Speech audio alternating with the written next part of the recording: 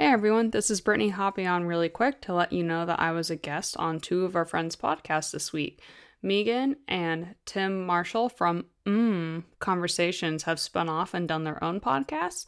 You can find me on Tim's podcast, Tea Time with Tim, talking about Roe v. Wade and women's rights. And you can find me on Megan's podcast, The Diaries of an Anxiety-Ridden Belle, talking about COVID-19 and its effect on mental health.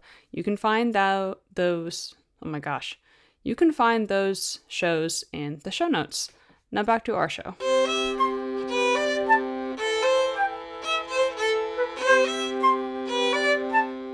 Hi, I'm Brittany Ross and I play the fiddle.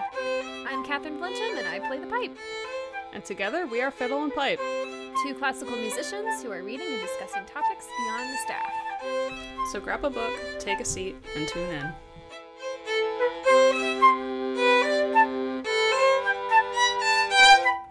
Welcome to yet another episode of your favorite podcast, Fiddle and Pipe. I'm Brittany Ross. That's Catherine Flincham. I'm Catherine. Hello. And with us we have Wendy Tabor. It is lovely to have you on again. Always good to see you guys and talk to you guys. We love having you on here, Wendy. I'm moderately okay with it. I know the metric system's going to come up at some point. I'm pissed. You know the amount? Okay. So, ever since we've had this discussion about the metric system, you know how many times now I am aware of when the metric system is brought up in a book or in a TV show? But now you know how many pounds it equals. I don't understand meters. I don't understand kilograms. All I know is everything is 10. So 10 meters is 10 kilometers, is Not 10 even centimeters, close. is 10 milliliters, is 10 cups, is 10 ounces. This is why America is extra. We are very Everything is 10. extra. I love how at the beginning of that, Very Wendy was nodding yes until I started talking more. But does anybody else use the measurements that America uses, or is it just America? Officially, it's just Alaska, America. Hawaii, Those are America. that's America. Puerto Rico, St. Croix. I'm very curious. Are the territories using the metric system, or do they use the American system? I've never been to Guam or Puerto Rico, so I can't tell you. I wish I knew. Let's find this out.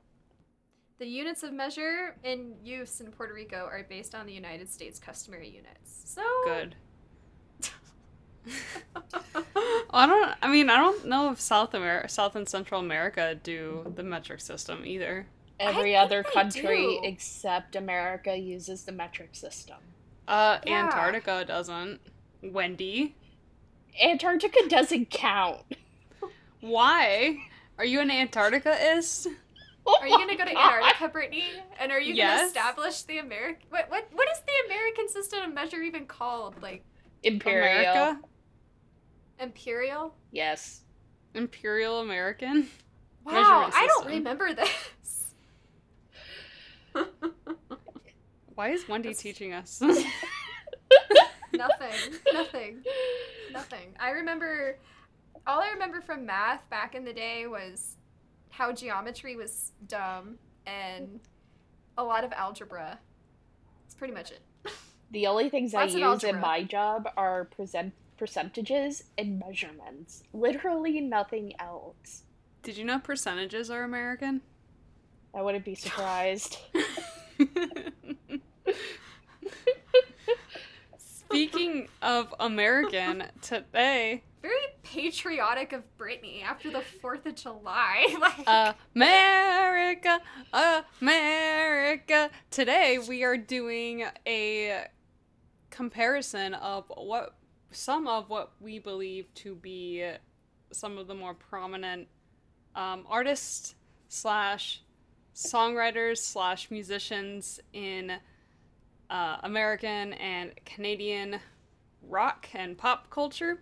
This is going to be a debrief, I think, just kind of a little debrief on them and them. I think that this episode was actually Wendy's idea, since we're celebrating or have celebrated a 4th of July, and then And Canada Day. Yes, ma'am. did you not hear me say and?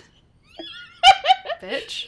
America I was working always on it. has to go first for some reason. You know, Kool-Aid Man gotta bash through the wall. I mean, someone has to keep this train going. God damn. Y'all two can do this. I'm gonna go have a drink. She's call gonna it a stay day. in America and have a beer.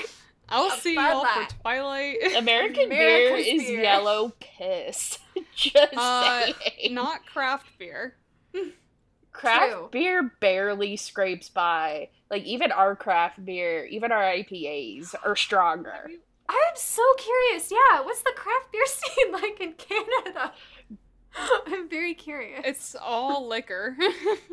Get your butts up here, I'll show you. We gotta go to Canada, Catherine. We need to do this episode because we got 2 episodes to record today. Banter, banter, banter. It's me. I need to go first. It's Miss All right. Flensham. Oh, don't call me that. You're My the kids teacher. call me that. You're presenting. Oh, I don't like being a teacher.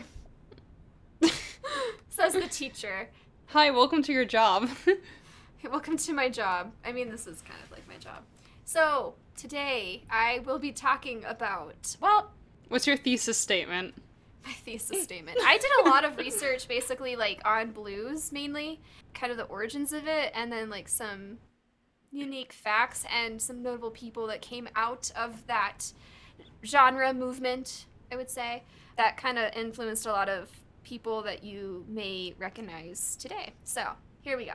For some of y'all that are curious about how, I guess, rock pop music came about, or its origins of it, you gotta like think back to what music was like in the early 20th century.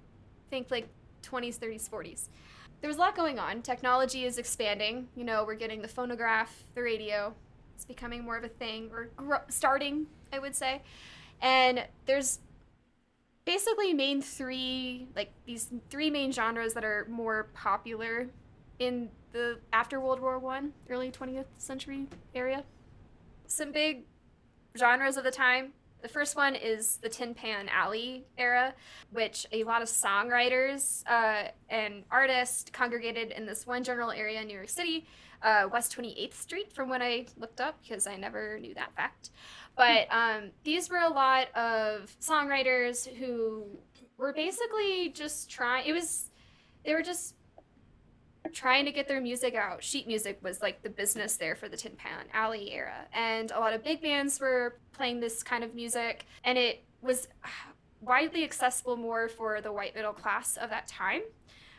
So a lot of these Tin Pan Alley songs were more popular for those kinds of audiences.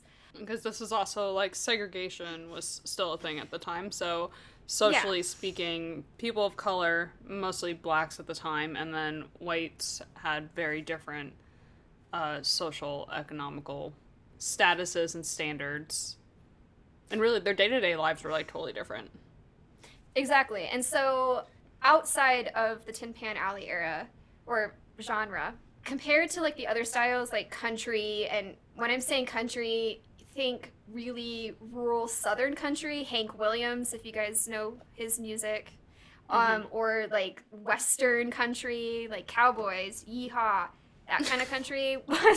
That was all on the radio too, but it wasn't as accessible as some of the Tin Pan Alley songs.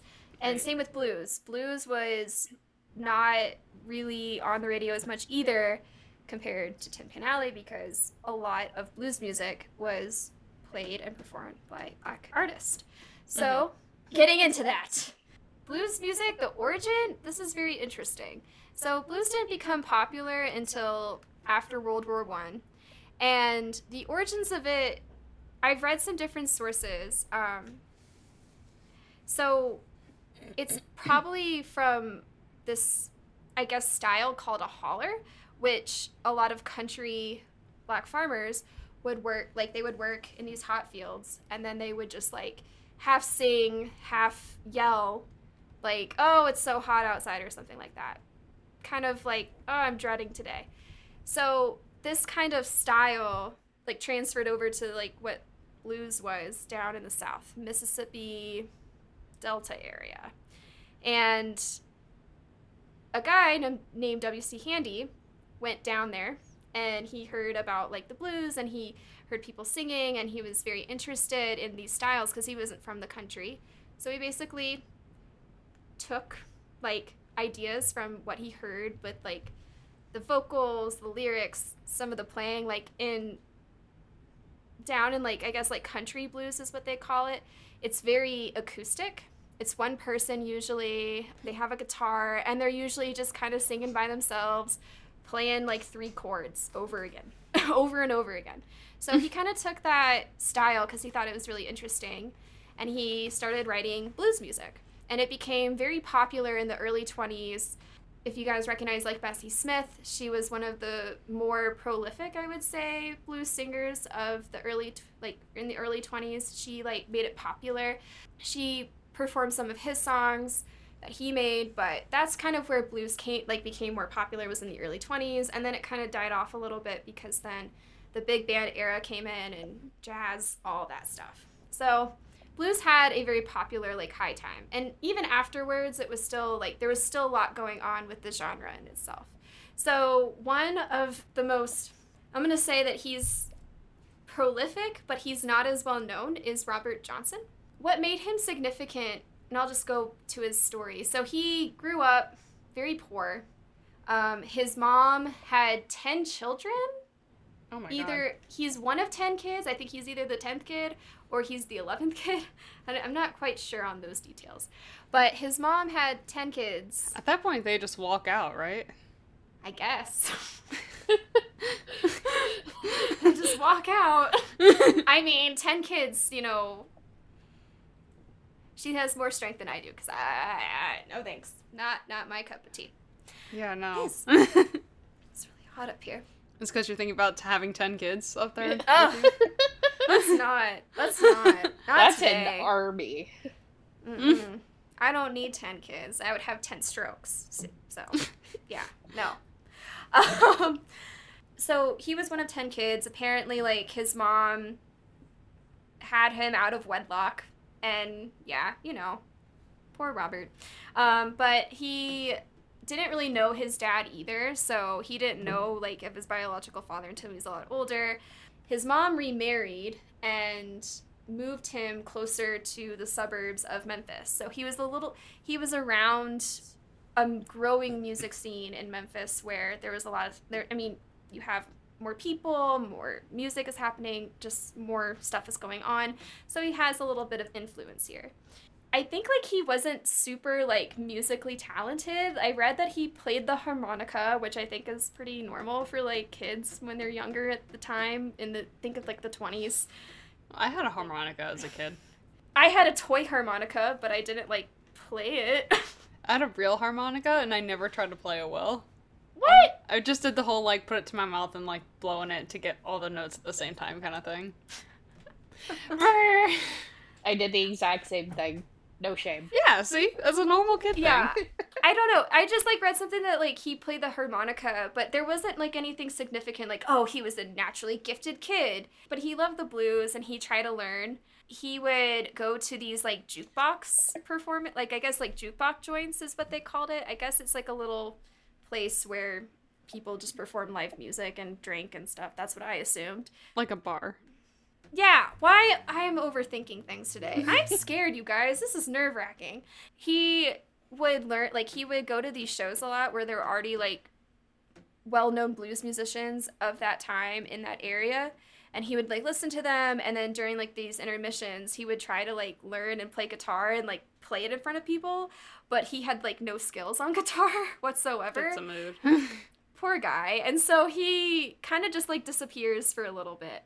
And this is where it gets interesting, because a lot of people, there have been rumors that he basically disappeared and sold himself to the devil and gained these amazing guitar skills. Because when he came back from disappearing for a while, he had a guitar and he had these amazing blues skills, and everyone was just like, oh my God, Robert Johnson is amazing. And yeah, everyone was like, oh, he sold his soul to the devil. And that whole rumor Was he Paganini? Oh, yeah, I forgot about that. Didn't Paganini do that or something? Or that's the rumor? That's what they said. Interesting. He had some kind of disorder where his fingers were long, like longer than your average person, so he wrote really virtuosic stuff. He had hot dog fingers like Christian Grey? He had the most hot dog fingers. And he wrote stuff that no one else at the time could play, so they're like, well, he must have sold his soul to the devil. Except, it was Italy and not Georgia. So Well, I don't know if Robert Johnson had long hot dog fingers, but... Not like Christian Grey. Not like Christian Grey. But the rumor is that there's this crossroad... Rumor has it. ...in Mississippi, somewhere in southern Mississippi, that's between Highway 49 and 61. This was a crossroad where a lot of people said that people would, if you were there in the middle of the night, you would see this, giant figure, and it would be, the devil, and he would take your guitar, tune it, give it back to you, and you basically sold yourself to the devil. That's kind of what the whole myth is about. Is this a horror story now? It's a myth! It's from the 20s! What do you expect? I'm scared! Well, wah. Turn on a nightlight. I have my light on. Find Bartok. Let him protect you. I have 2 cats with me. I took a picture so I could show both of you. I have Bartok over here, and I have Vivi over here. You're just party time. I'm living in Pussy Paradise right now. Pussy Paradise. That's your hashtag for this episode. Hashtag Pussy Paradise. Pussy Paradise. That's the title of this episode. It better be. Oh wait, I'm the one who names the episodes. Future Brittany, remember that. Yeah, he sold his soul to the devil. That's basically the whole myth, and a lot of people believed it. Even I remember when I took my history of rock and roll class back in undergrad, even that story was told to us. So obviously that wasn't the case. He actually learned guitar most likely from a well-known blues guitarist at the time, Ike Zimmerman, or I guess he was really good.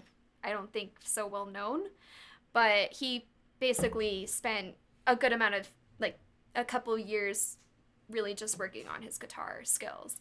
And so what he did with blues in general is he kind of changed it a little bit. And this is why people really love him in general, or a lot of artists did, is basically the blues structure is you can have I guess I want to call them stanzas or verses, or I guess, I don't know. But a basic stanza or a verse that you'll hear is 12 bars, and it's usually an AAB format. So I guess in non-musical terms for some people, because I know y'all are listening, what I mean by that is when you hear the opening of a blues song, you'll hear the first line, that's your verse. That's your A. And then you'll hear it again, it's repeated, and that's your second A. And then you'll hear a concluding, I guess, statement or something that's resolving that first verse that you repeated. That's your B. So that's what I mean by AAB. And again, a lot of the tone of the blues was basically a 1-4-5 chord just played the entire time. So that's all you really got. There was nothing much else out there. The lyrics, I think, were more effective along with the tonality of the 1-4-5 chords, because you're also flatting the 3rd and the 7th, which adds this melancholic kind of mood. I hate my life. I hate my life. I really hate my life. Something like that. I'm making stuff up there. So. That was beautiful blues singing. You're welcome. 10 out of 10, my friend. You're welcome, world. I'm just, singing the truth. Singing my blues. Anyway. Just I kidding. guess that's why they call it the blues. They call it the blues for a reason. So what he did, along with that basic, the basic stuff that makes up a blues, he added more stuff to the guitar. He had, he did a slide guitar technique where it makes it sound like it's 2 guitars instead of 1, which I thought was pretty fascinating. Is that the thing where they put the metal thing on, their fingers and they slide it up and down the fretboard? Yep, sliding up and down. So he was doing a lot of that. And you can hear it, too, if you listen to some of his recordings, because he doesn't have a lot of recordings out there. I think in total he is, 27 or 29. And a couple of those are alternates. Exactly, yeah. And so But you can hear what he's doing with the slide guitar technique. I don't know how it works because I can't play guitar to save my life, but I could hear it.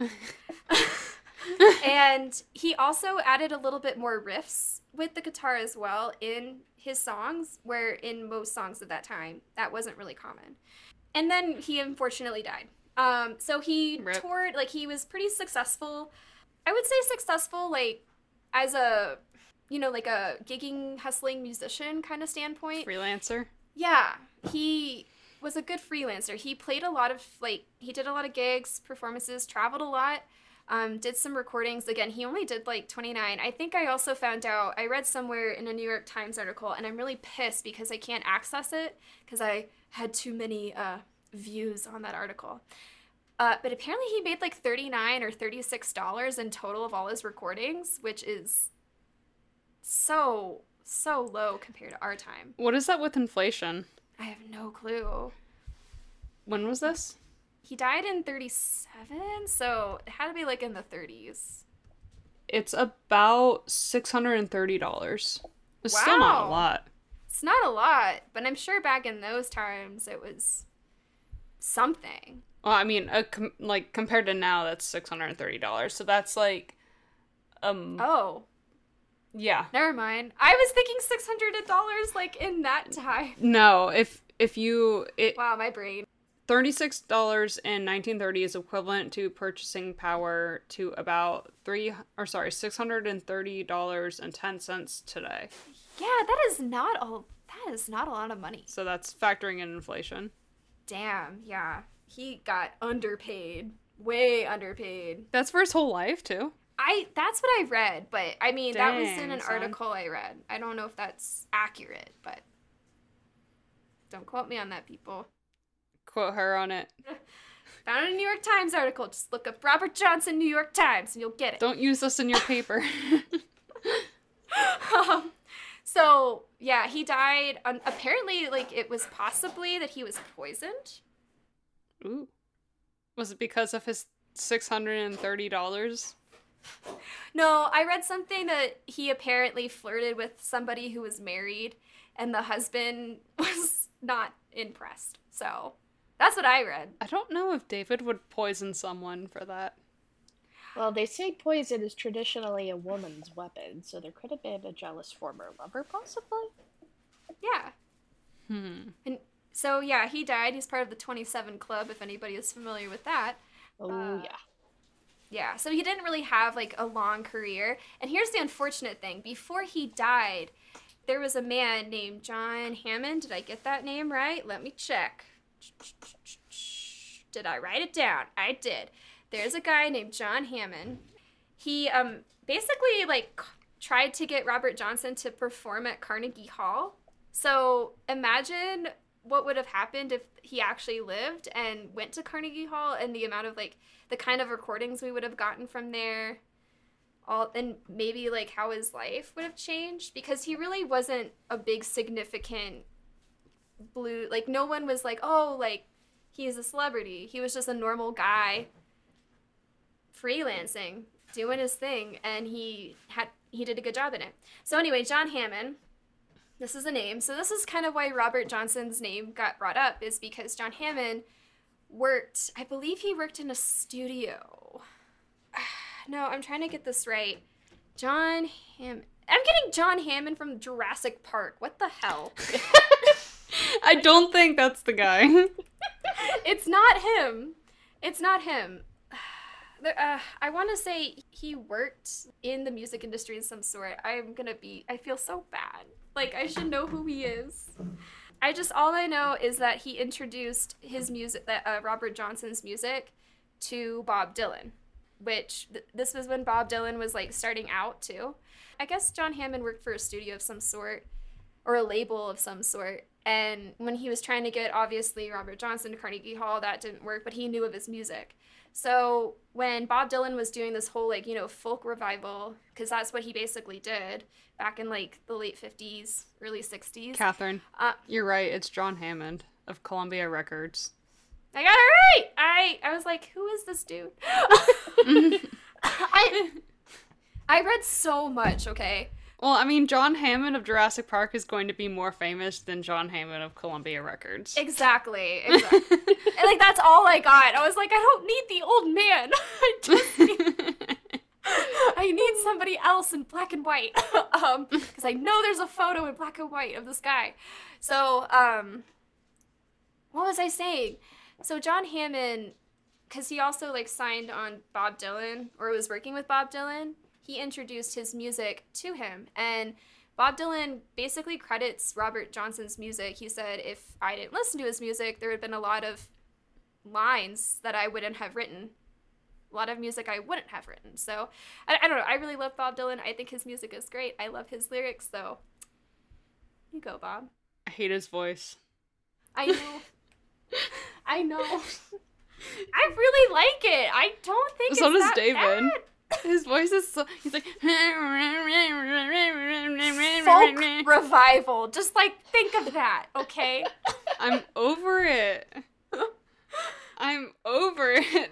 Other people that he basically also impacted, like, with guitar, Keith Richards from the Rolling Stones, Eric Clapton, Jimi Hendrix, Led Zeppelin, they just liked his style. And they liked his vocals, too, because it was kind of like, if you listen to some of his stuff, it's kind of, like, shaky and, like, in some moments, and you'll hear it mostly at the ends of phrases, which also kind of reminds me of Bob Dylan, so maybe that's why I really like Robert Johnson. But yeah, that's basically him. So poor Robert Johnson, he didn't have a long career, but in some way, it was impactful for a lot of the bands and artists that we do know today.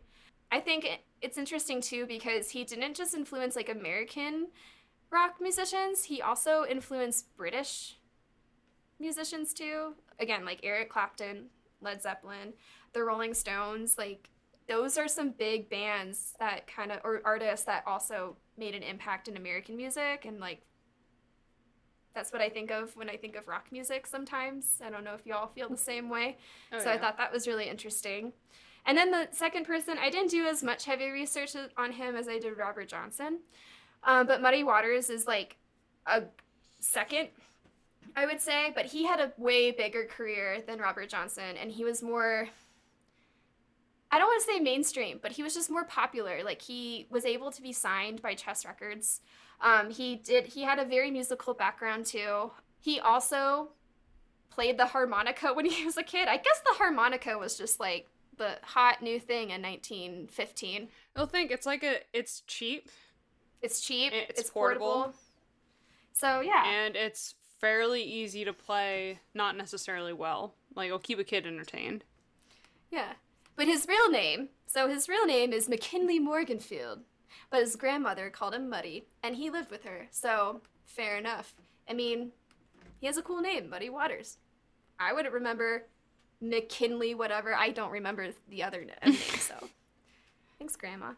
But he had a more musical background, and he basically knew harmonica, learned guitar, and then he met Alan Lomax, who was working for the, I don't know, I've heard this name a million times, but he was just, like, sent down to, like, these areas in the South by the Library of Congress to record these people. Basically, he pulled a Bela Bartok.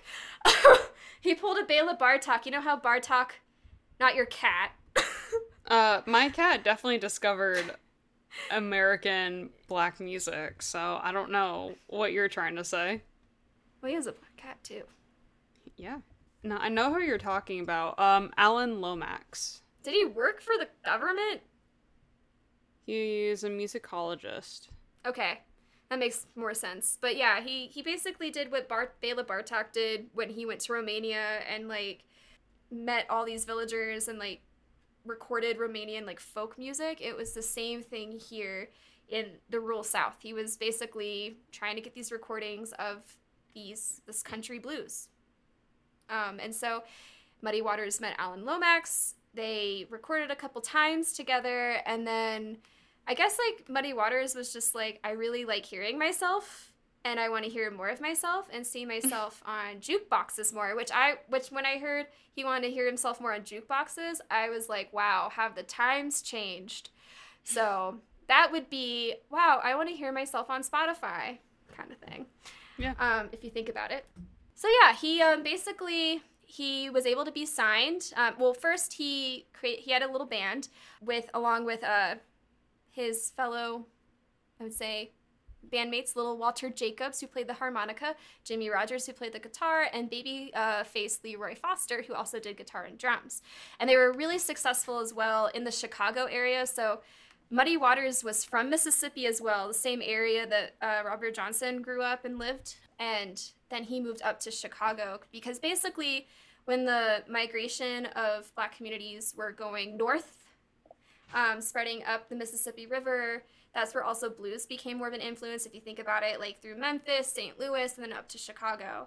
Basically, Muddy Waters ended up being in Chicago, and he noticed that in the scene in Chicago, the blues scene at least, the bars were always packed full, and he couldn't get his acoustic instruments to speak out in the crowd, and he was getting really annoyed by that. So he finally bought an electric guitar, and that's kind of the difference with Chicago blues, is that there's more electric guitar happening, and you can definitely hear it in some of Muddy Waters' recordings. He basically amped it up a little bit more, and yeah, he got signed by... Literally. He got an amp, and he became a little bit more successful. He got signed by Chess Records at the time. They were a small indie record label that wanted to feature, at the time, blues was labeled rhythm and blues.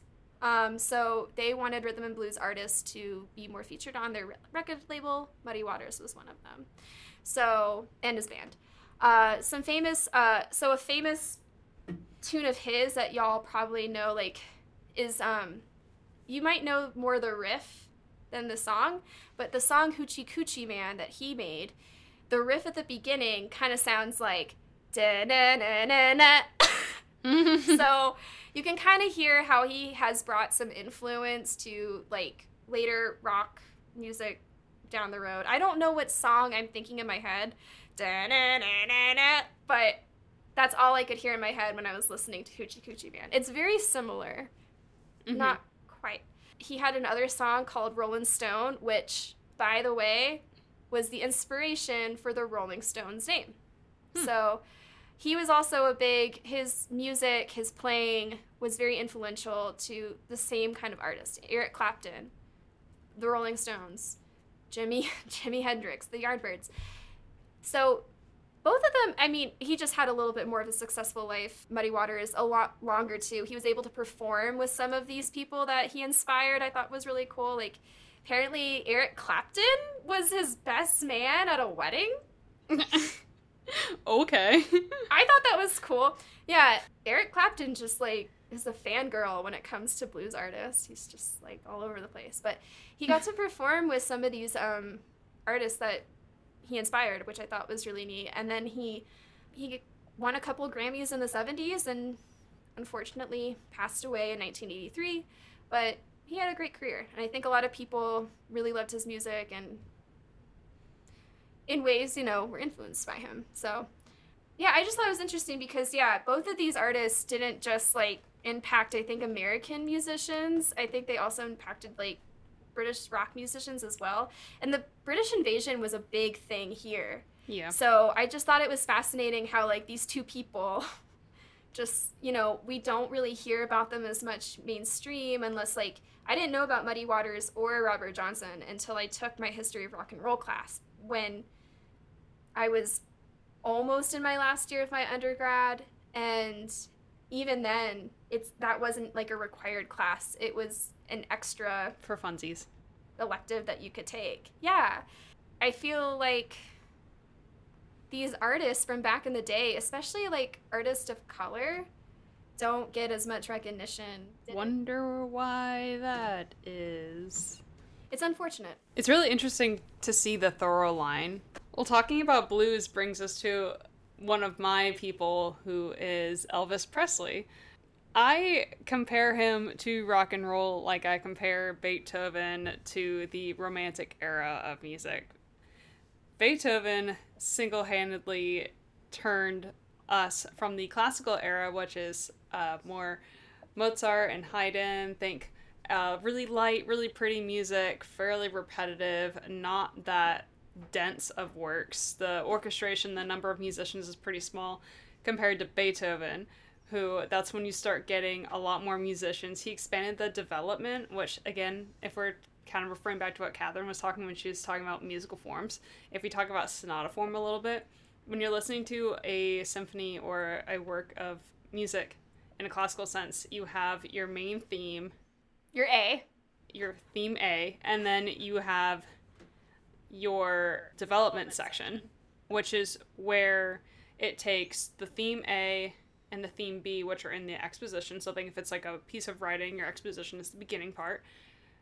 And it kind of melds them together. It changes into different keys, different rhythms, different notes, spices it up. It's like when you have a really nice bite of food and you're like, oh, damn, someone put smoked paprika in this? That shit slaps. All right. So that's what Beethoven did. He expanded the development. He made things a lot more lush and full of texture, and he added more instruments. Like, I don't think there's a lot of brass that's used pre-Beethoven.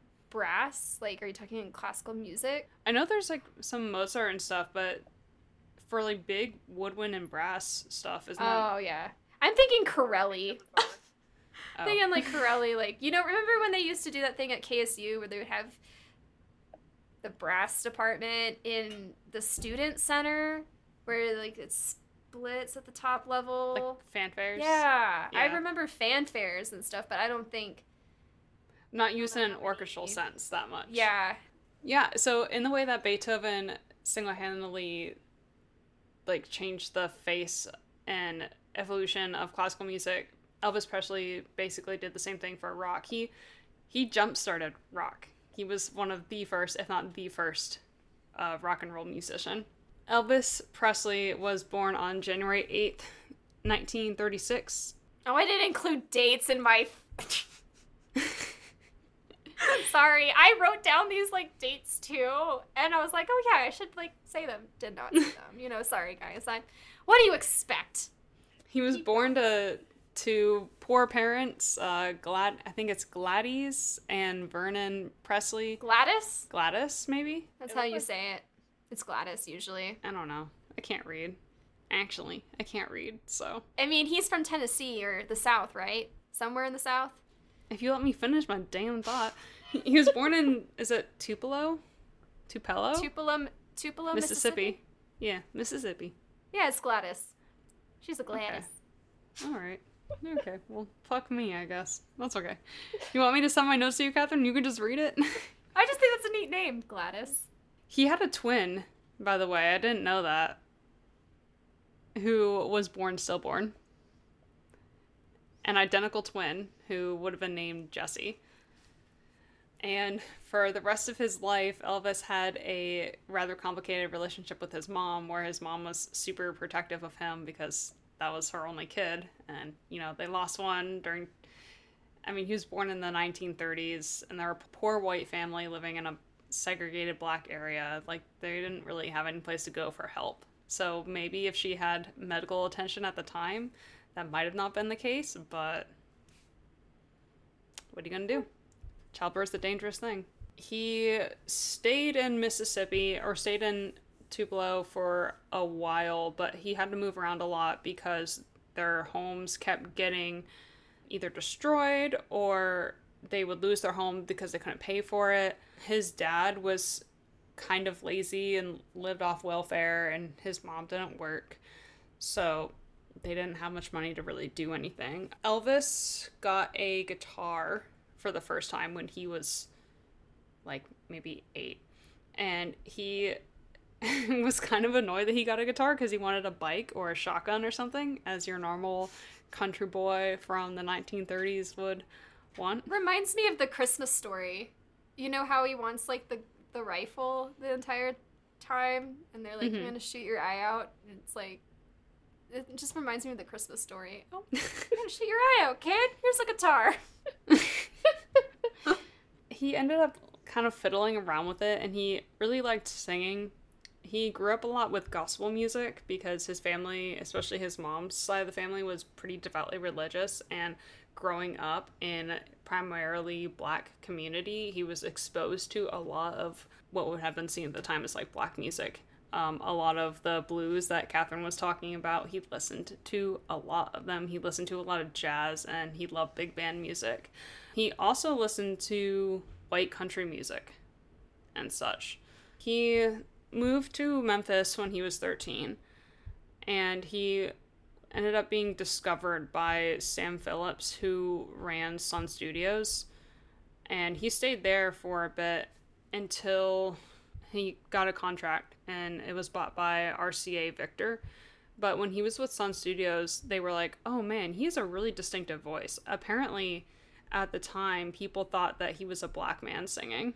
So he sang with a lot of soul, I assume.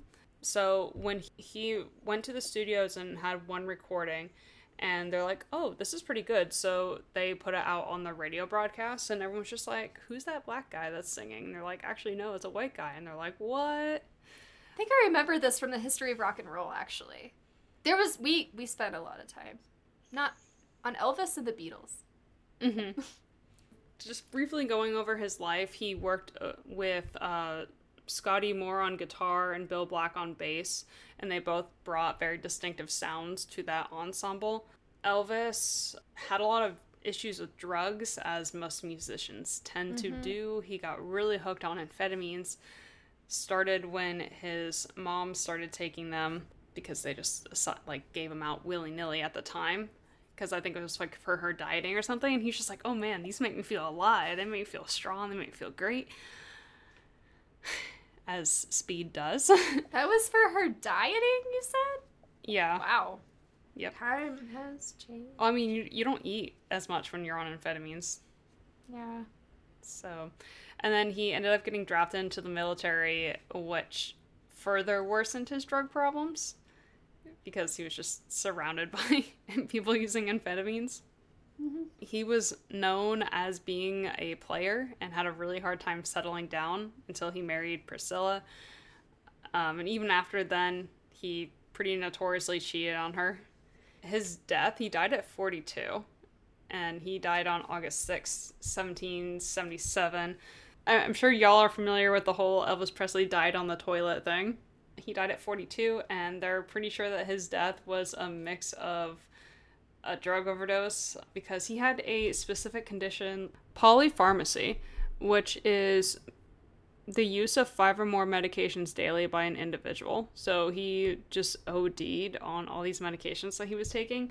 And he also had heart problems, because at the end of his life, he got really fat because he led a really unhealthy lifestyle. He was not super physically active. He ate a lot of junk food. He loved the Southern comfort food. And he was on drugs.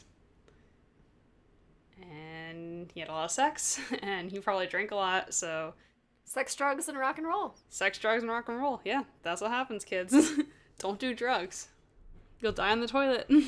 So that's a brief overview of his life. He is widely regarded as one of the most influential figures of the 20th century. His influence on music alone, he created the genre of rockabilly, kind of combining like hillbilly and rock and roll, which is one of the earliest rock and roll genres. It was a combination of gospel, country, blues, and R&B.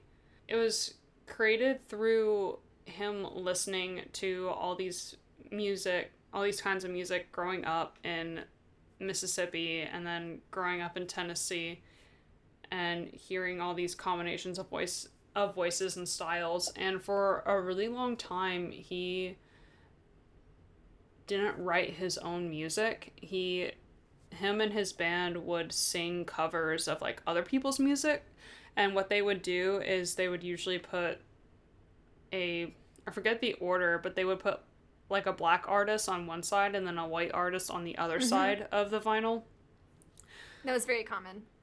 Yeah, and it kind of ostracized them a little bit, because, you know, they were too black for the white people and they were too white for the black people. But he ended up combining all of these into creating rock and roll. Rockabilly alone later influenced punk music. It features a lot of slap bass, kind of fancy guitar picking, a lot of echoing, and shouts. So, Catherine, what you were saying earlier about, what was it, hollering? It's called, like a holler. Yeah, it takes a lot of that. He also was a big spokesperson for bringing black music to the main stage and to like the forefront of American pop culture, I guess, because he did draw a lot of his musical influence from these, I guess, black sources. He managed to get famous where previous black musicians were not able to get famous. So he was able to put that more into the minds of the American people. There are some issues that are brought up. I have seen some things. It seems to be like it's kind of going downhill, but some people have criticized him for basically abusing black people, where he basically just used their music to get famous. And I mean, I'm not Elvis Presley. I'm also not black. I'm also not a historian. But from my understanding, he didn't like weaponize black music. He just drew from what he was surrounded by. His music also led to desegregation to an extent and civil rights. Some of his big singles came out a few months before the Brown versus Board of Education. He is, again, incorporating like black thought, black culture, black music more into the scene, putting it more onto the main stage. And he's coming from an area, and not only poor Mississippi, but whole country that's filled with segregation. And he is one of the first people to like successfully fuse these together and make it very popular. He has gotten public praise from B.B. King and Little Richard about what he did for black culture and for black music. He was also seen as a huge sex symbol, which I'm sure y'all have seen pictures of like young Elvis Presley. He is hot. Like, he is so fine. I visualize him in Hawaii with like a guitar. I never found him, like, even young Elvis Presley, he never did it for me.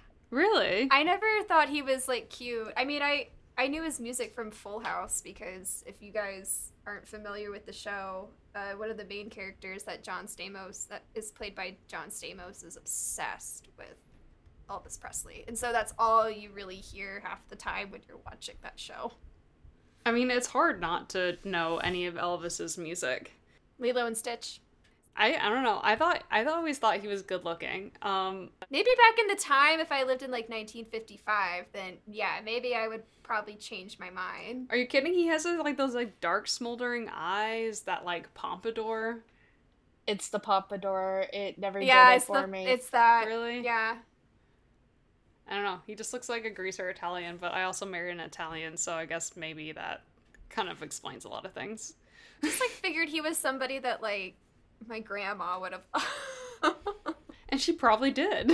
Probably did, you know. Because everyone's grandmother loved him. No one before, not only was he really good looking, but he was also super risque with dancing on stage. Oh, Mm-hmm. it reminds me of Forrest Gump. How he danced and how he moved, no one else before him had done that. And the thing is he didn't even do that intentionally. He was just a person who liked to feel the music through him. So in his first recording session, they had to place a microphone in front of him and two to the side of him to actually get his voice, because he could not stand still. And when he stands still, he couldn't do the music very well. So we're like, okay, just move, we'll fix some microphones, it's fine. His dancing was super risque, and it would make audiences just scream and go wild. He has literally been credited for bringing sexual frenzy to pop culture in the US. How dare he? And that's a thing. He was seen so much by adults as this, like, dirty guy who's gonna seduce your daughter and, rock and roll, the devil. He was seen as that. He was seen as, like, a rebel without a cause, and it just made teenagers love him more. Let's go to the sock hop, kids, and dance. Get some malts. Malts are good, man. I don't know what you're talking about. Oh, actually, that sounds pretty good right now. What a shake. Yeah, they're just like creamier milkshakes. Elvis also did a lot for toxic masculinity. He refused to kind of play the tough guy image, even though he later became the tough guy image because of his greaser look and his devil-may-care attitude and his big lifestyle, he always dressed really nice. Even as a high schooler, he made a point to buy these like really poppin' shirts and pants that literally no one else would wear. And he always thought he should dress nice, and he loved to wear makeup. So he did a lot for like male empowerment in the 1950s, which was pretty cool. Good for him. Also, like, the way that he danced, it was seen very feminine. That was another thing that was sort of liberating in what he did. Some of his records, he is the best-selling solo music artist. He has the record for the most songs in the top 40 and the top 100.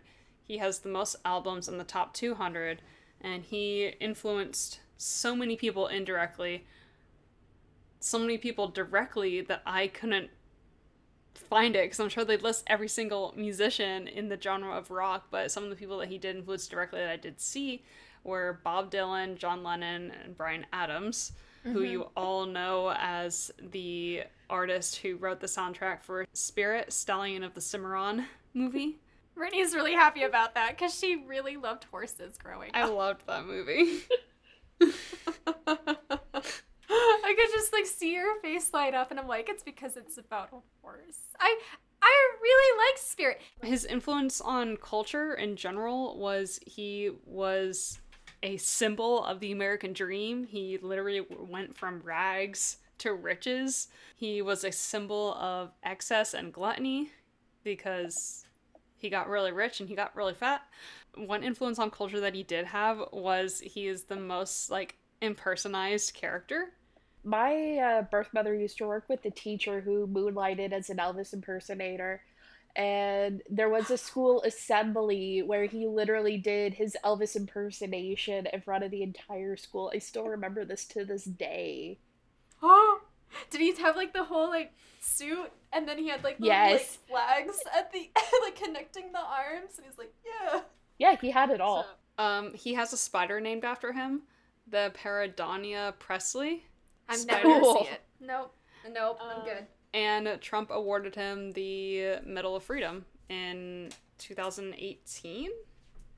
So, that's interesting. Yeah, but super influential dude. That's the end of my presentation.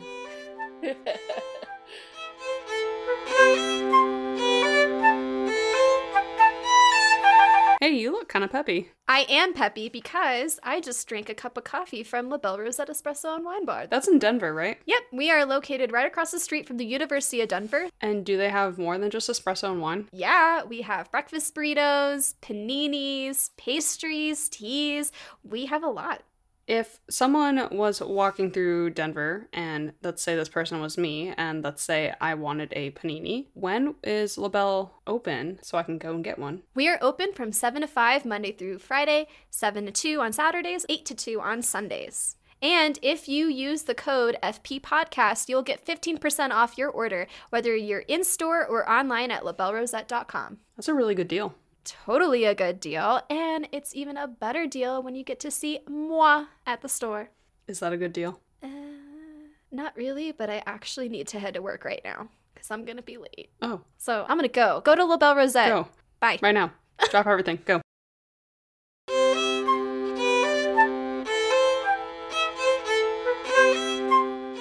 I'm gonna kick this off by asking you two a question.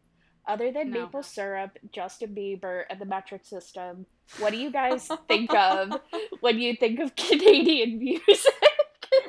Your kick-ass recycling program. Oh, wait, about music. Yes, music. Brian Music Adams, recycling program. Avril Lavigne. Rush. Oh, God. Oh, yeah, Rush. I always forget them. Shania Twain. Carly Rae Jepsen. She has Justin a soft Bieber. spot in my heart. Oh, you said no Justin Bieber. That's like all the Canadians, right? Oh, wait. Who was Canadian? Oh, I just played a song by her. Joni Mitchell. Well, the thesis statement of my portion of this presentation is Canada at its heart, is truly a talent hub, and we have our own, I would say, our own way that we describe our rock. Now, I want to take you guys back to 1965, and we're going to zero in on Winnipeg, Manitoba. Now, for my less geography inclined listeners, think of Okay, Wendy calling me out. That's fine. I throw shade. I'm honest about it. No, it's okay. I was sitting here. I'm like, where is that? Isn't that But I was above like Minnesota? Yeah, pretty much. Isn't all of Canada above Minnesota? Yeah, pretty much. So Technically, you're not wrong. technically, you're not wrong, Brittany. So I'll take my wins. in 1965 in Winnipeg, Manitoba, the city, like smack dab in the middle of the prairies, has a honestly a pretty rockin' music scene. And Winnipeg, Manitoba is home to the original members of the Guess Who. And I'm talking Randy Bachman, Burton Cummings, Gary Peterson, and all of them. Not the current members of the Guess Who, not the fake Guess Who, my OG boys. And not the Who. And Not the Who. Other side of the pond, folks. Yeah, As I know, we were pretty confused when we were trying to make this episode up. We were like, wait, the Who is Canadian? No. What? So the Guess Who, they originally started as Chad Allen and the Silvertones, and then they became Chad Allen and the Reflections, and then Chad Allen and the Expressions, and eventually to the Guess Who. Their main influence was the British invasion. Beatles were hot at the time, and they listened to anything and everything they could get their hands on. But the thing about these guys at the start was they struggled to find success outside of Winnipeg just due to the outright refusal of Canadian records being played in Canada. Just think about that for a second. Were they like more focused on getting like mainstream, like American or British? Was it because American music was better? Well, considering how American Woman is like totally like a mainstream rock and roll song in the US that was written by a bunch of prairie boys from Manitoba. Just saying, Brittany. Which is like tells you how That song's about me. dominating the US is. Their first bite, when I say bite, meaning that somebody noticed and found them, was from their cover of Johnny Kidd and the Pirates Shakin' All Over back in 1965. And just due to the fact that these guys have faced so much rejection, they released it to the DJ under the name The Guess Who, with a question mark at the end. Now, Guess who? Exactly. Now, I have been a fan of Randy Bachman my entire life. I saw him playing in Bachman Turner Overdrive at 5 years old. That was my first concert ever. I have followed this guy ever since. And he cited in his book, Stories from Beyond the Tap, as he was just being really cheeky to get back at the people who refused to play their stuff. And this is a very good example of what Canadian humor is, by the way. And this cover became a chart topper in Canada, and it made it to number 22 on the US Top 100 Hits Billboard. And this is actually very significant because this was the first time a Canadian band even charted on the US Top 100 Billboard ever. Wow. Oh, And this wow. is 1965? Or a little later? Yeah, it was like late 60s, around 65. And this was actually Dang. like this is a big deal because the Guess Who essentially established themselves as the first Canadian rock and roll superstars ever. That's late.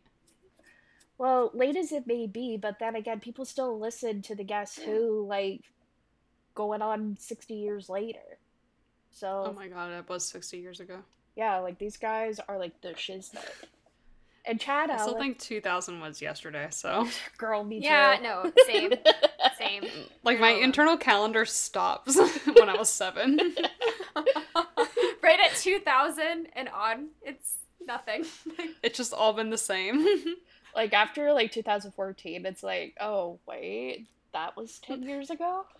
I can't believe that decade's over. I feel like that decade blurred all together in 1 year. Same. So Chad Allen left the band in 1966, and he was replaced by Burton Cummings, who was 18 years old at the time. And they embarked on their first tour in England in 67. Now, this tour ultimately was a flop, and the band ended up in a bunch of debt. And so, with Randy Bachman's experience with managing finances through courses at River College, he was able to keep it sorted. They served for 2 years as the house band on CBC's program Let's Go. Let's go. Yeah, so they basically had a 2-year paying gig, which helped them get back on their feet. Nice. Hey, do what you gotta do. For real.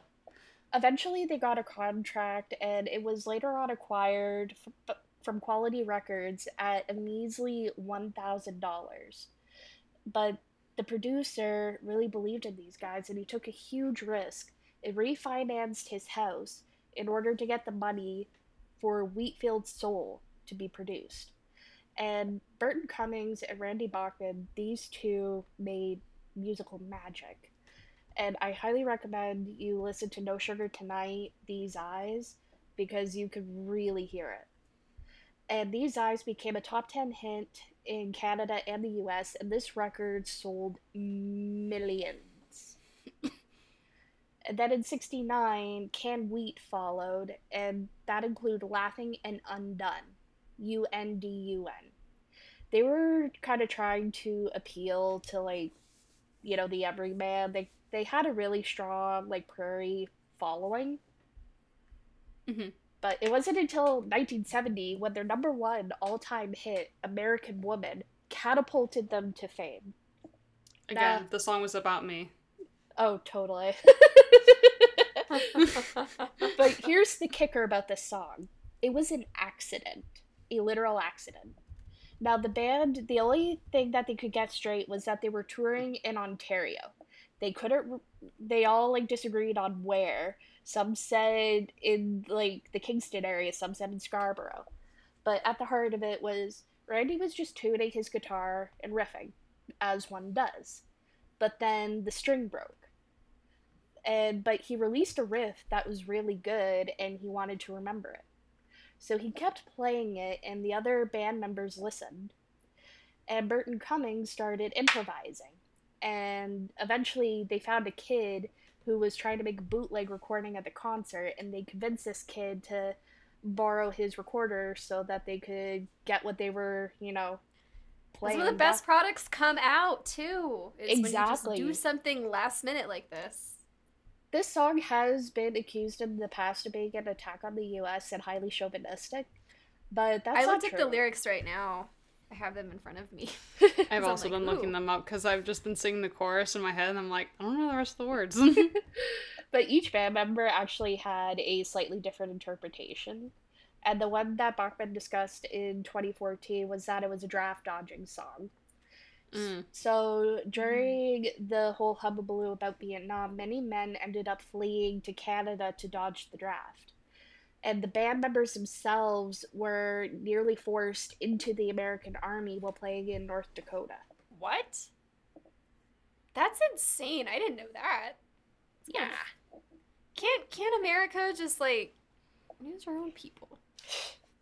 But we did. That's the problem. But the Guess Who ultimately had an incredible impact on Canadian music because they really shone the light on Canada as a hub for talent, not just in music, but visual artists, actors of all kinds, authors, and it also brought Winnipeg. Like, I've actually been to Winnipeg. They brought this, like, tiny little city, like, up into the forefront of Canada. And as I said before, they were the first Canadian band to top the American 100, like, on America's Top 100 Billboard, and their music is still listened to today. Burton Cummings has a theater named after him in Winnipeg, and in Toronto, they have a star on the Walk of Fame.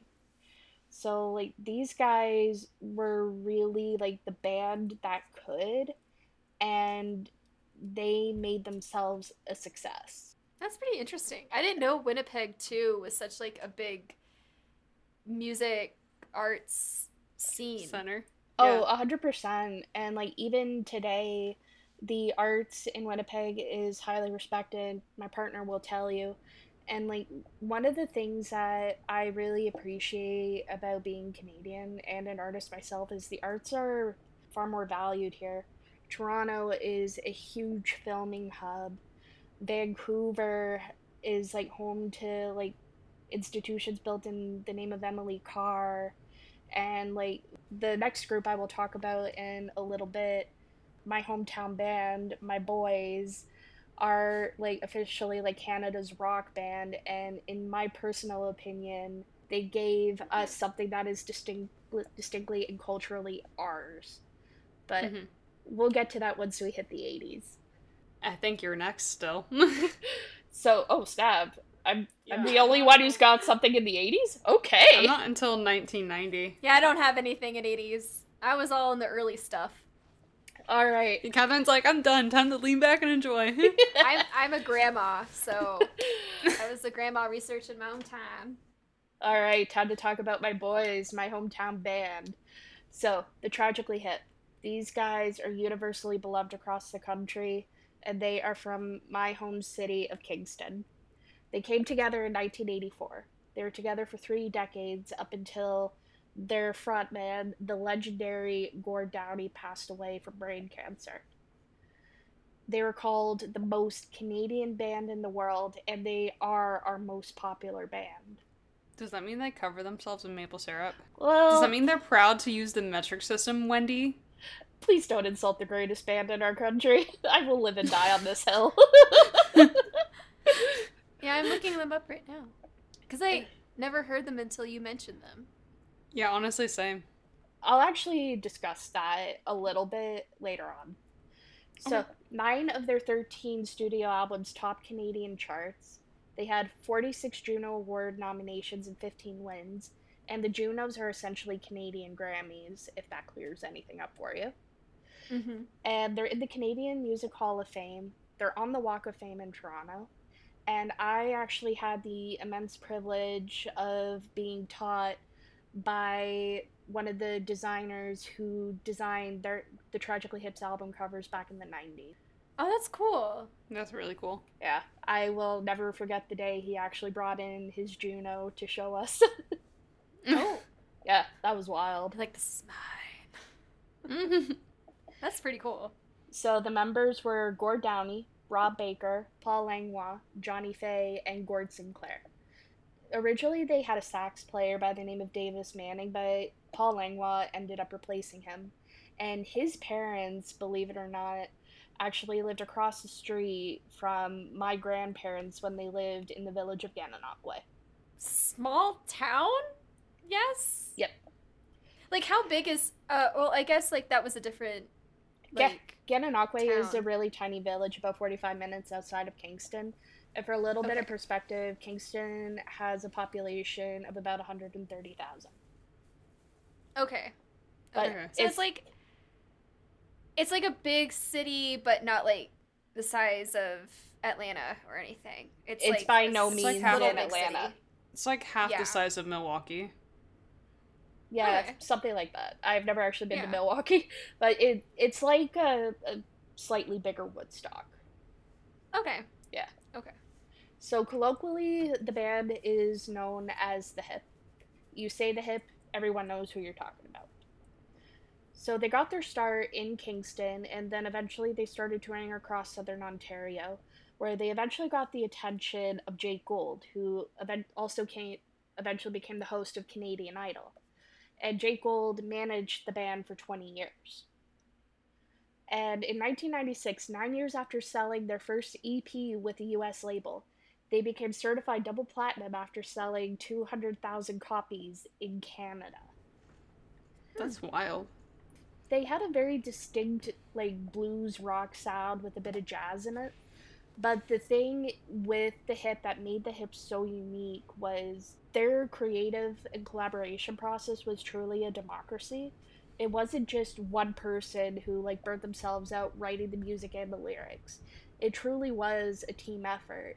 And that's why they managed to stay together even though they all had their own solo projects and continued to work collaboratively.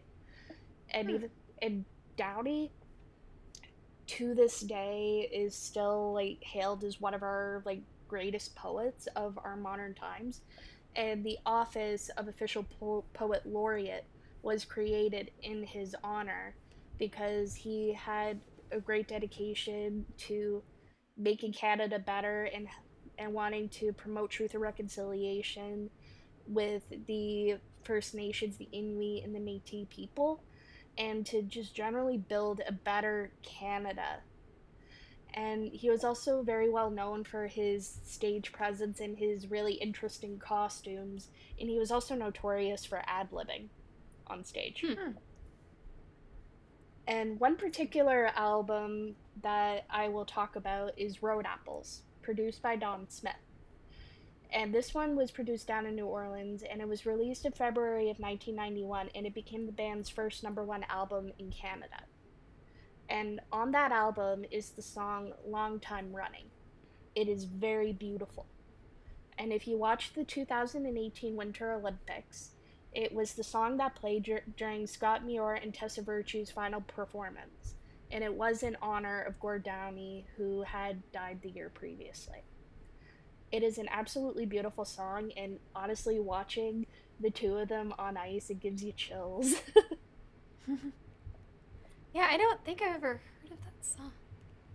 Do you think we might have heard it? Like, was it popular in the American charts? So that's the thing about the Tragically Hip.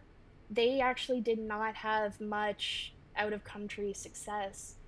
And part of that was because they had such a distinctly Canadian sound that American record labels did not like that very much. Which is honestly a shame because they are, and always will be, absolutely incredible. They were even on SNL, like, what was the exact date? Because I have it. I'm on their Wikipedia page, and it says March 15th, 1995. Yep. Back in 95, they made their SNL debut, but 2 days later, they ended up winning Junos for Group of the Year and Entertainer of the Year. And despite the fact they were on SNL as the musical guest, they did not gain much traction in America, which was absolutely unfortunate because, like, these guys, like, kind of cemented, like, Canadian rock as it is. Oh, I'm reading something that Dan Aykroyd is also from Kingston? Yeah. Which I did not know. That's pretty cool. Yeah, that's awesome. He visits from time to time. Like, if he's in Kingston and you, like, wave to him, he'll wave back. That is so cool. Oh my god. Like, sorry, I grew up watching Coneheads. It says that apparently because of him, that's how they got onto SNL or something.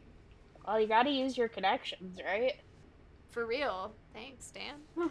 And on that performance, they performed a couple songs from their Day for Night album, Grace 2, which is a beautiful song, and Nautical Disaster. You'll find some nautical themes throughout their music. That's just kind of how they rolled. I mean, what can you do? Nautical themes. I'm thinking like SpongeBob. But they were also just like incredibly talented musicians. They were also very intelligent people. They were also big proponents of marijuana legalization. In May 2017, Catherine's like, all right. I approve of this message. And this is one of the things that the hip believed in. So they entered into an investment and marketing partnership with New Strike Brands, which was a producer of medical marijuana.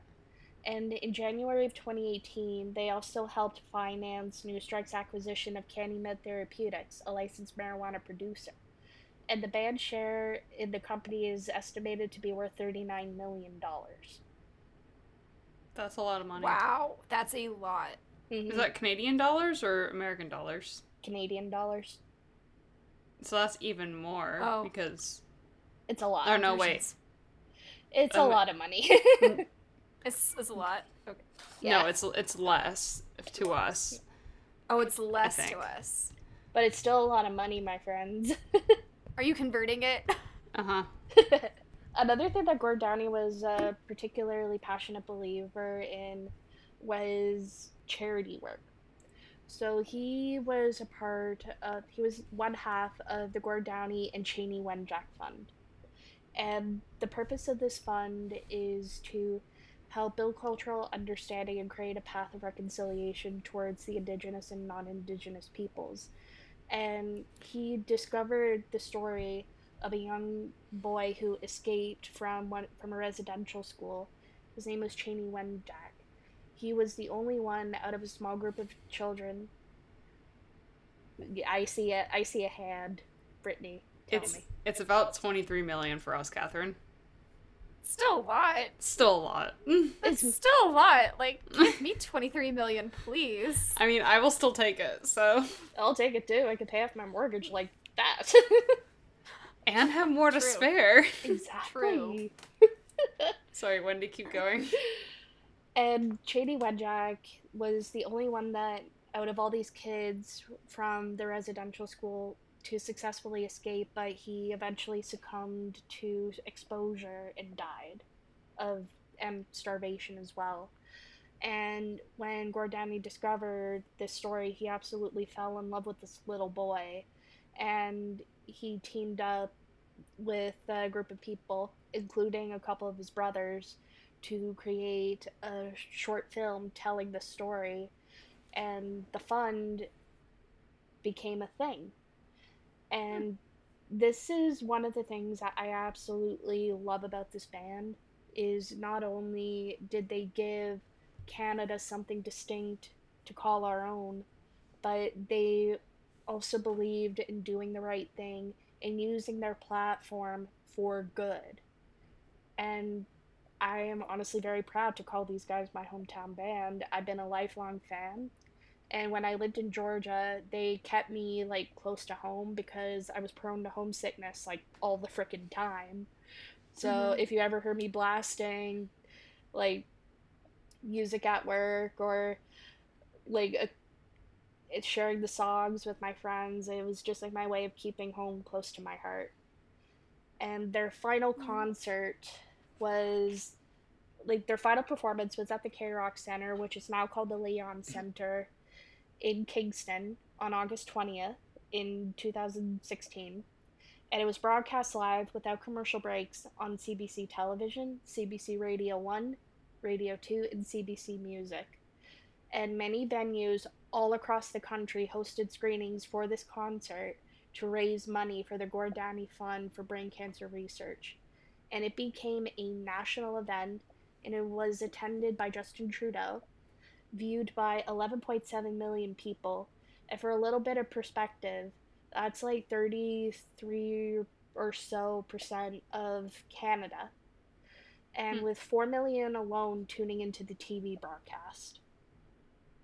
So, like, this was a national event. I was living in Brampton at the time, and I watched the entire thing because I could not be in Kingston for the concert.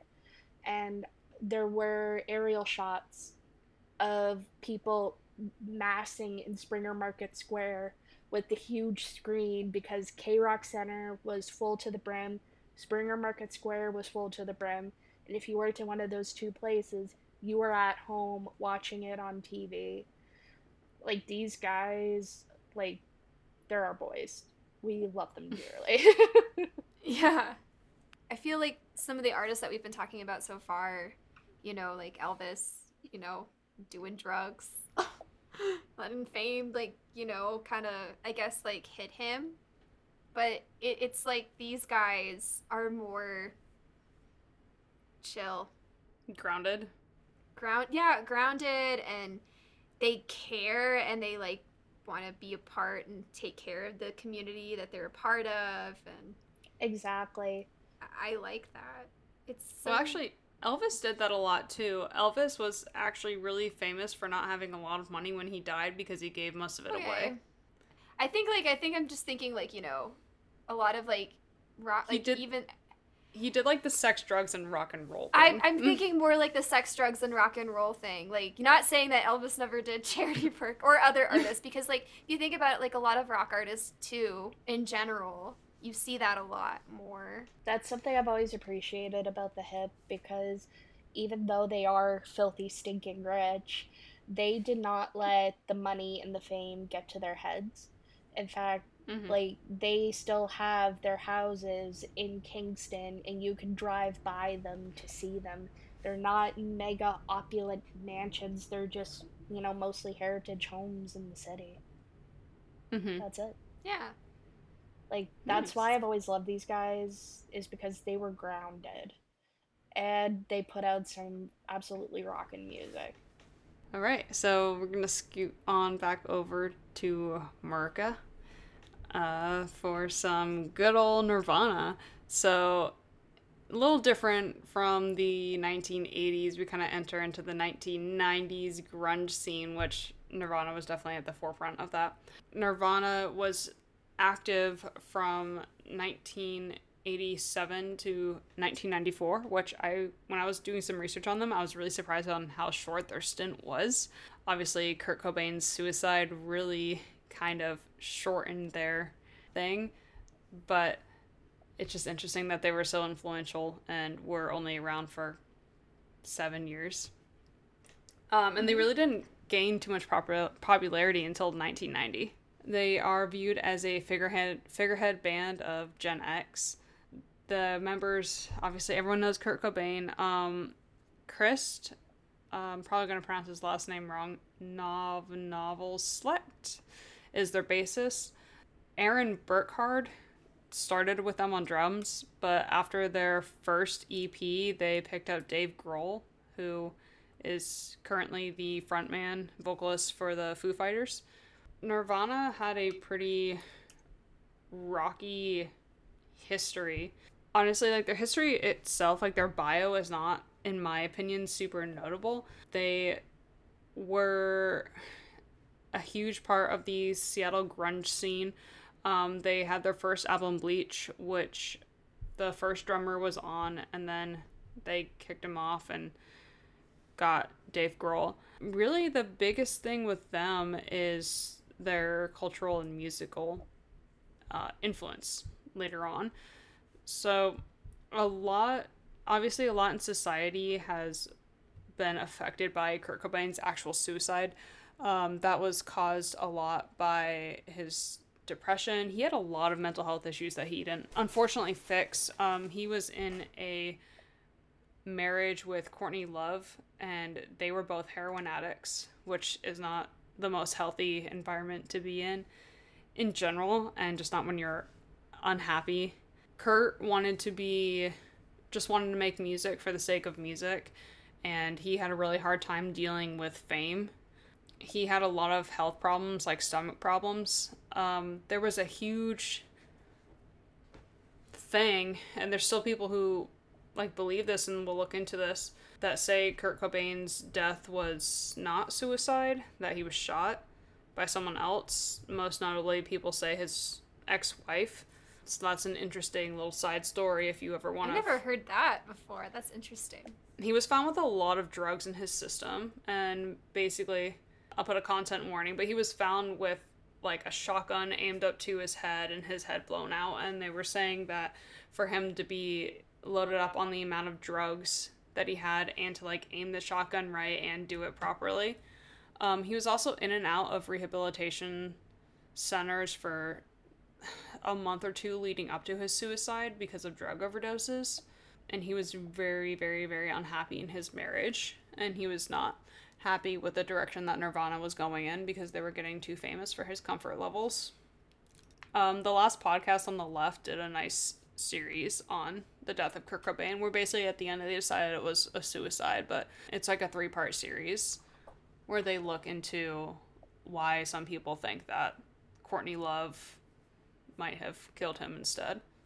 Yeah, I never heard of this ever like popping up in anything I've heard about Kurt Cobain's death. Like a conspiracy theory, like that she did it. Yeah. It's interesting. But also, like, it kind of makes me sad because like he didn't get help for some of like these things that are definitely like you can definitely get help today. Like Yeah. like I mean, it just makes me sad that how accessible mental health resources were back in the 90s. Yeah, mental health is definitely viewed a lot differently now. And after he died, Dave Grohl founded the Foo Fighters, and then he was going to ask Chris to join the band, but then they decided that it would just be too weird for them to work together again. So Chris actually went into politics, and he still plays bass, and then Dave Grohl is with the Foo Fighters and doing his thing. From music to politics is like a complete shift. Yeah, it really is. Arnold Schwarzenegger did it. Oh yeah, he did. Acting to politics. Didn't someone else do that too? Ronald Reagan. Trump. Ronald Reagan did that.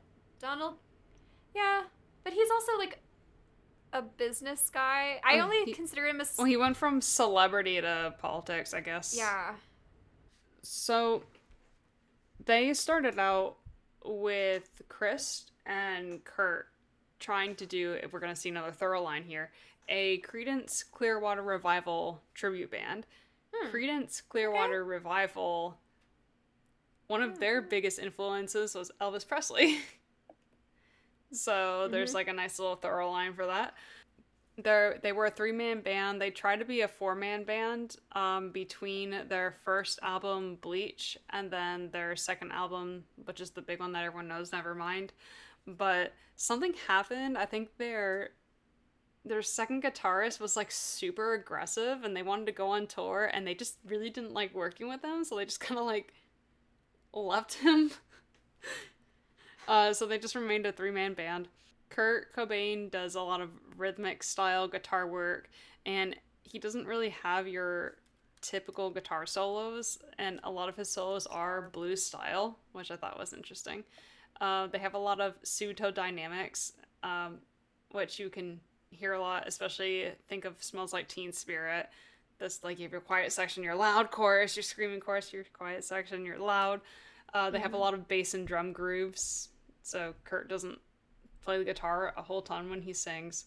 Grunge was not only highly influential in the 90s and early 2000s, because you think you have like Nirvana, you have Pearl Jam, you have, what's the other one, Soundgarden. You have like these big grunge bands that kind of came out of that Pacific Northwest scene. Grunge also led to punk in the sense that they have a lot of the same dynamic shifts, and think of like mainstream punk. Like, we're not really talking about like the Clash and the Sex Pistols, because that was earlier, but we're talking more of the pop punk that's going to follow later. Like, are you thinking punk? I'm thinking like Green Day, yeah, My Chemical Romance, Fall Out Boy. I just listened to a playlist, if y'all are ever interested, on Spotify that has a bunch of those songs from those bands called Songs I Put on My MySpace. And there's a picture of Tom on the icon. I love it. If you ever are curious. I'm curious. Yeah, I've been running to that lately. One of the biggest things that Nirvana did is that they brought the concept of alternative music to the mainstream. Kind of before Nirvana, think of like the popular music of the 80s was big into like glam rock, big hair. It's a huge change from pop of the 80s to grunge of the 90s. A lot less happy, a lot more relatable to people. You have a lot more feelings of like alienation, frustration, and anger that people are going to feel in the 90s. Think of what else is happening in the 90s. You have the first Iraq War, the Gulf War. World events are starting to get really weird in the Middle East. The 80s was a time of an economic boom, the 90s not so much. You have all these factors that are playing into the mindset of the everyday American and the everyday person. So Nirvana seemed like a much more relatable approach, which record labels actually didn't want to pick them up at first because they didn't sound like anything that they had heard previously. They were picked up by an indie label, and then they were bought out by a bigger company when everyone kind of slowly realized that's the direction that music was heading. And that's why their first album is pretty not that popular. And then you're kind of think of Nirvana, you think of Nevermind. Yeah, because I feel like that's more played. They're considered the voice of a generation. They are one of the best-selling bands in the world. They have 10 top 40s, and 5 of them were number ones. Nevermind is one of the best-selling albums, and Smells Like Teen Spirit is one of the best-selling singles.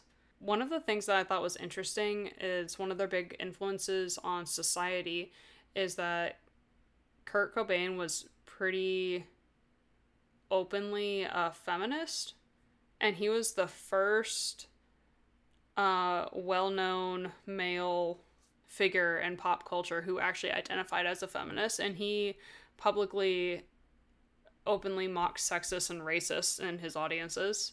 So he made a lot of progressive attitudes, think of like in our day and age, like LGBTQ stuff, views towards women, etc., cool, in a scene that was, you know, pretty misogynistic. Think of like hair metal of the 80s. How much of that is like sex, drugs, and rock and roll? Yeah, fuck women, get blowjobs. Basically. You know? Yeah. I mean, I love some of the music of the 80s, but definitely that mindset drastically shifted going into the 90s, and he was a big proponent of that, which I thought was interesting. I didn't know. But yeah, that's really all I had. I was a little disappointed in what I mostly read of them, at least what I thought was appropriate for our more condensed episode. I didn't really have too much exciting of like their actual band ship to bring up. It's more like their lasting influence that I thought was interesting. Also, it's interesting that they're more relevant, I feel like, than a lot of bands that came before. Like, you still see a lot of people wearing Nirvana shirts. And you don't see a lot of people wearing, like, bands of, like, the 80s shirts. Or, like, 60s or 70s. I had a Kiss shirt. I saw Kiss live, like, a year ago. That's why I have one of their shirts. They put on a hell of a show. I was watching 70-year-old men walk around in shoes that I couldn't walk in. I was like, okay. Were they still wearing their makeup, too? Oh, Yeah. That's so cool. It's so funny. I love it. Just, like, imagining Gene Simmons stuff. They definitely don't move as much as they did back in, you know, their heyday. But they still do quite a bit. Good for Like, them. they walk around, they climb things, Is it Paul Stanley? He got up on the thing and, like, flew out to the middle of the crowd on, like, an island and sang on that for a bit. I mean, they're doing a bit for being in their 70s. Probably work out, go to the doctor and get, like, special vitamins. Or they're just not going to stop until they die. They're never going to. People never stop. Yeah, but that's all I really have on Nirvana. I thought just their lasting legacy was pretty cool for a band that hasn't been around that, or wasn't around that long. But a good amount of artists have not lived long and have made some significant establishment music. I think Jimi Hendrix, he wasn't around long. True. Yeah. I'm gonna take you guys back up to the Great White North, to Ajax, Ontario, 1966. Not 66, 96. Time has no meaning. Anywho, so... Time's a flat circle. Time is a flat circle.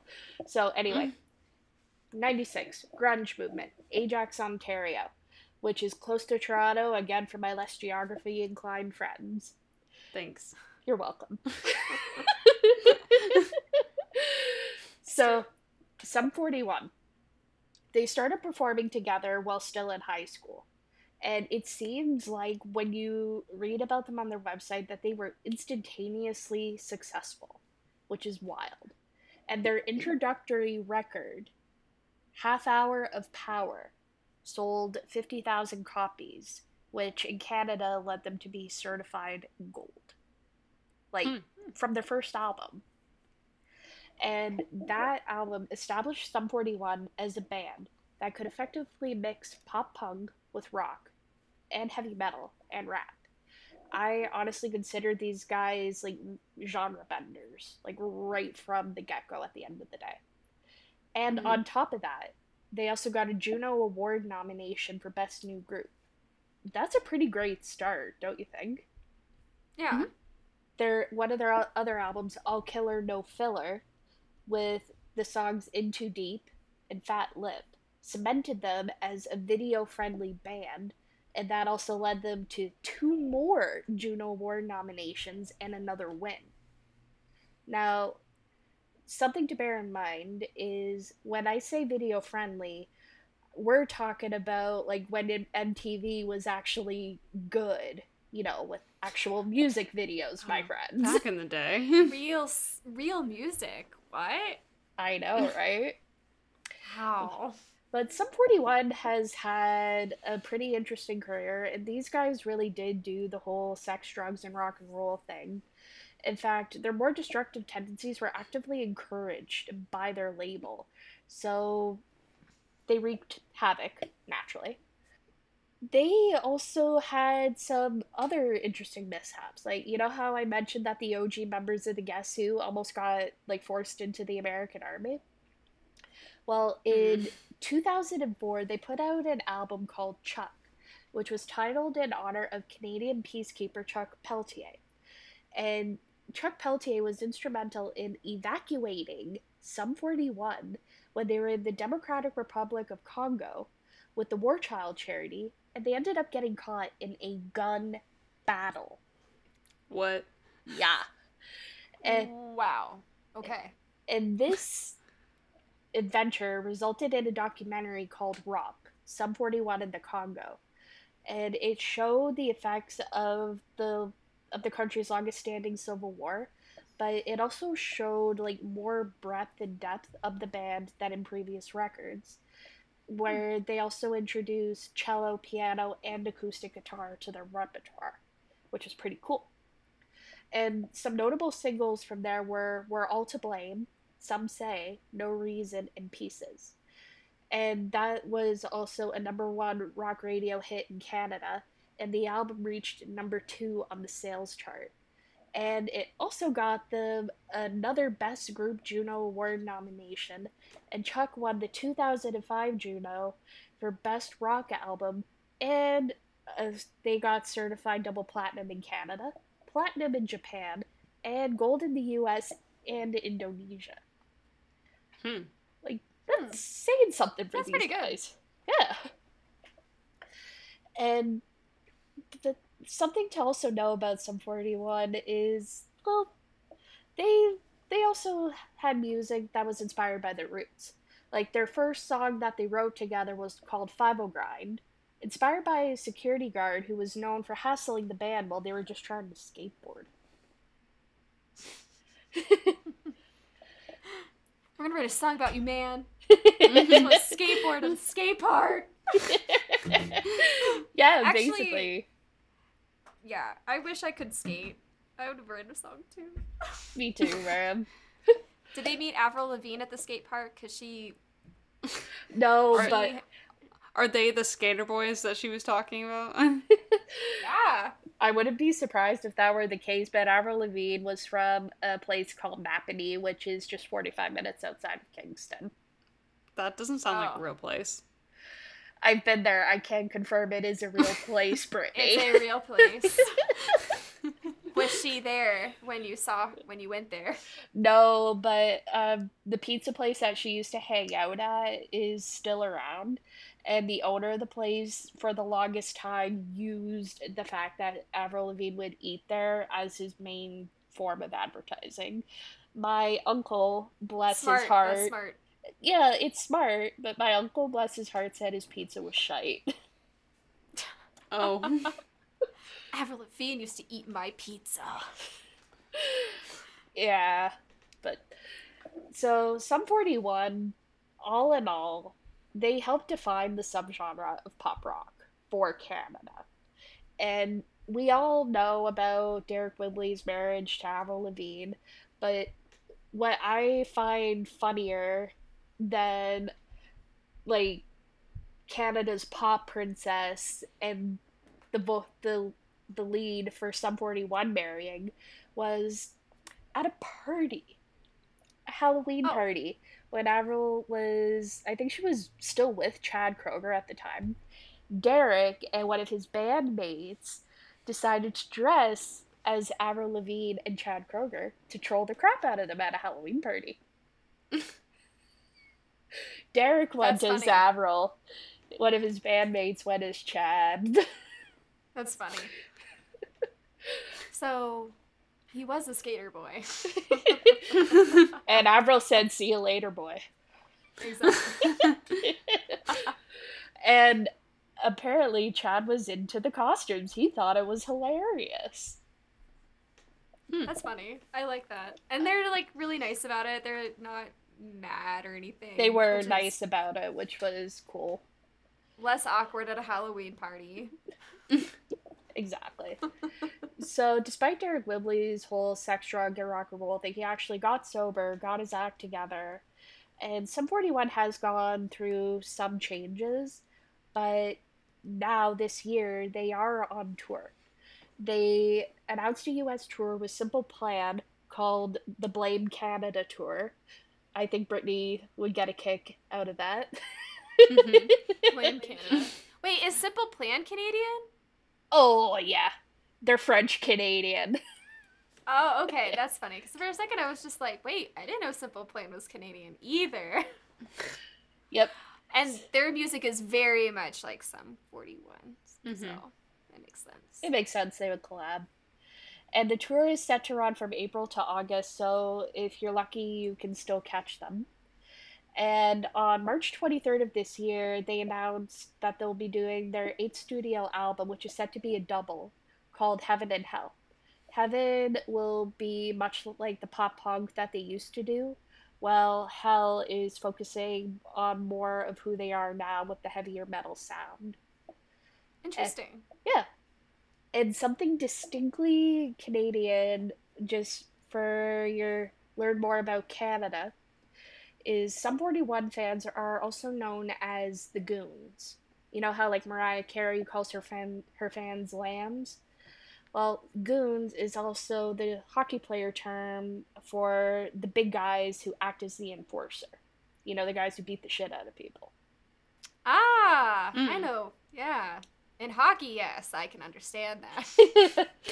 Catherine's been really into hockey. Hey, the Avs won, so thank God. You got to thank the Avs for that, because if it weren't for them, I wouldn't have watched hockey. It's really fun to watch. Oh, hell yeah. It was fun to watch. I should take you to an NHL game one of these days. Wait, what game? NHL. National Hockey League. Oh, a Oh, I thought. Really, Catherine? I thought you meant N, like not N, the letter N, but A-N. No. National Hockey League. I thought you meant like an HL. And I was sitting there like, what's an HL?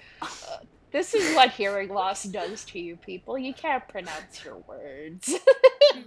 Well, I don't know about y'all, but I feel like I learned a lot of music stuff. And I guess Canada is cool. I mean, America's still number one in my heart. Okay, in your heart, that's cool. Catherine, where do you stand? What country? I like both countries. Put me in Switzerland. Catherine, no, you gotta pick one. Or neutral. I'm neutral in Switzerland. I belong there.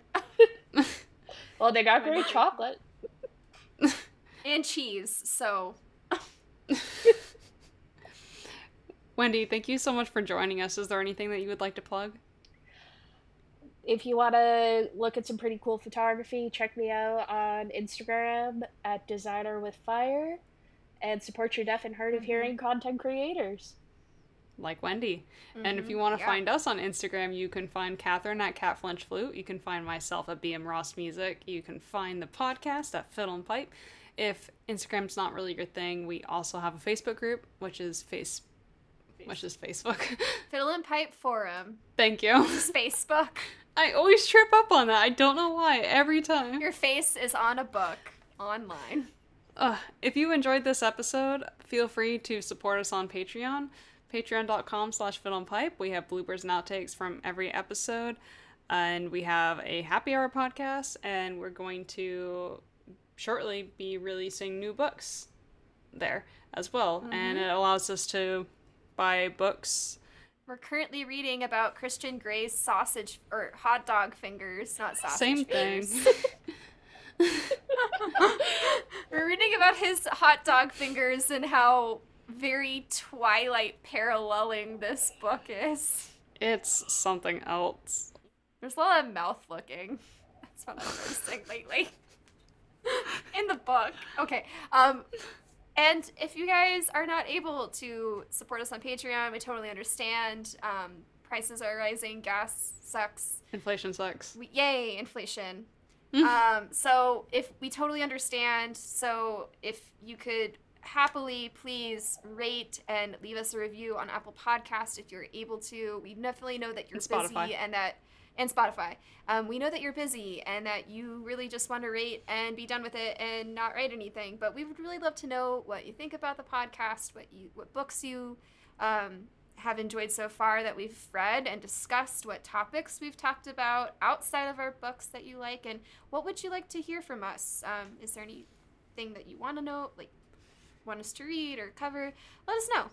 That's for free. And if you can share our podcast to your friends, we'd also really appreciate that. That's very free too. I think that's it. Yes? Yes. Yes. All right. We did a lot of talking. We did so much talking. All right. Well, it was lovely seeing you, Wendy, and it was lovely having everyone listen to us, and we will see you next week. Bye. Bye. Bye. Bye. Bye. Bye.